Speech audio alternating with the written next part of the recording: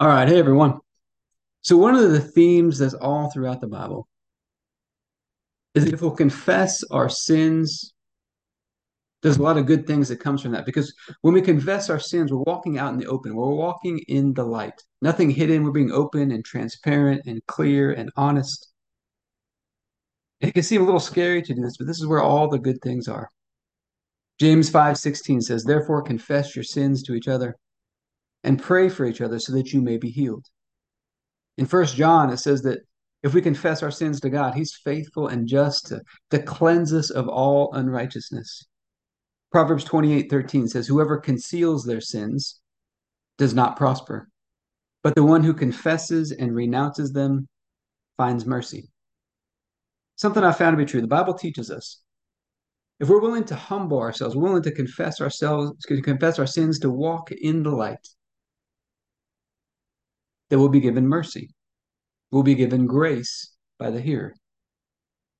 Sometimes this is hard to believe because we think, we've messed up. We don't want to avoid that confrontation. We don't want to face it sometimes.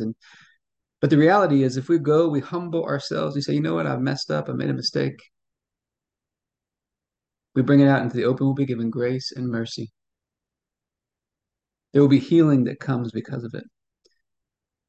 And so we're going to take communion over this today, asking God to help us to understand this and have the courage to walk in this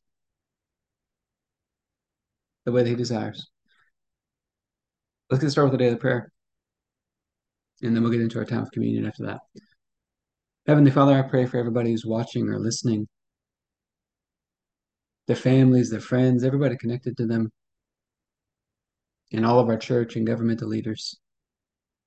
And I thank you for releasing us from darkness and transferring us into the light, into the kingdom of your dear Son. I thank you for your purpose and grace given to us in Christ Jesus before time ever began. And that Jesus was struck down, He was smitten, bruised and pierced and crushed and destroyed, also that you could be on our side, that you could be fighting for us. And I keep asking that you, the Father of glory, would give us the spirit of wisdom and revelation so that we would know you more and more. That the eyes of our hearts would be enlightened to know the hope to which you've called us and the riches of your glorious inheritance that is in us and the immeasurable greatness of your power to us who believe.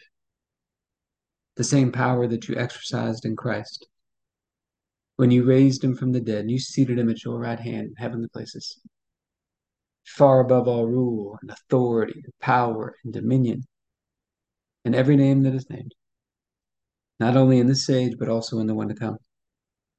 And you put all things under his feet and made him to be the head of the body, the fullness of him who fills all in all. And Father, I ask you to bless us and to make your face shine upon us. Let us find grace and favor in your eyes. Expand our borders and our territory. Expand our capacity to receive everything you've given us in Christ and to let it flow through us so that we do good and are a blessing to people all over the world. Send us opportunities to do good and be a blessing today. And help us make the most of those opportunities. Keep your hand on us and help us do today what's right and best in your eyes. And do it with peace and joy and confidence in you. And we ask you to stretch out your hand to heal and do signs and wonders and keep us from evil and pain. Through the mighty name of Jesus. Amen. And Father, I'm asking for your help today. Help us to understand the power of humbling ourselves, confessing our sins to you, to others. How we'll be given grace, we'll be given mercy, it will lead to healing. Helps us to walk in the light. And we thank you the night Jesus was betrayed, he took the bread and said, "This is my body, broken for you. Do this in remembrance of me." We get this opportunity today to remember. We've been made one with you through the sacrifice of Jesus. And so I thank you for this bread and ask you to bless it in Jesus' name. Let's go and take our bread.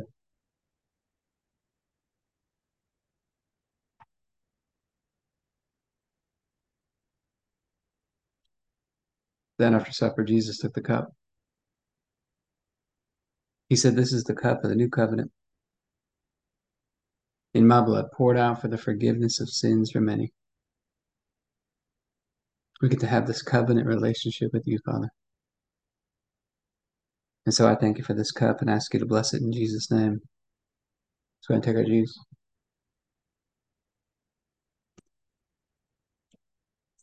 All right, let's talk about some practical health and fitness stuff.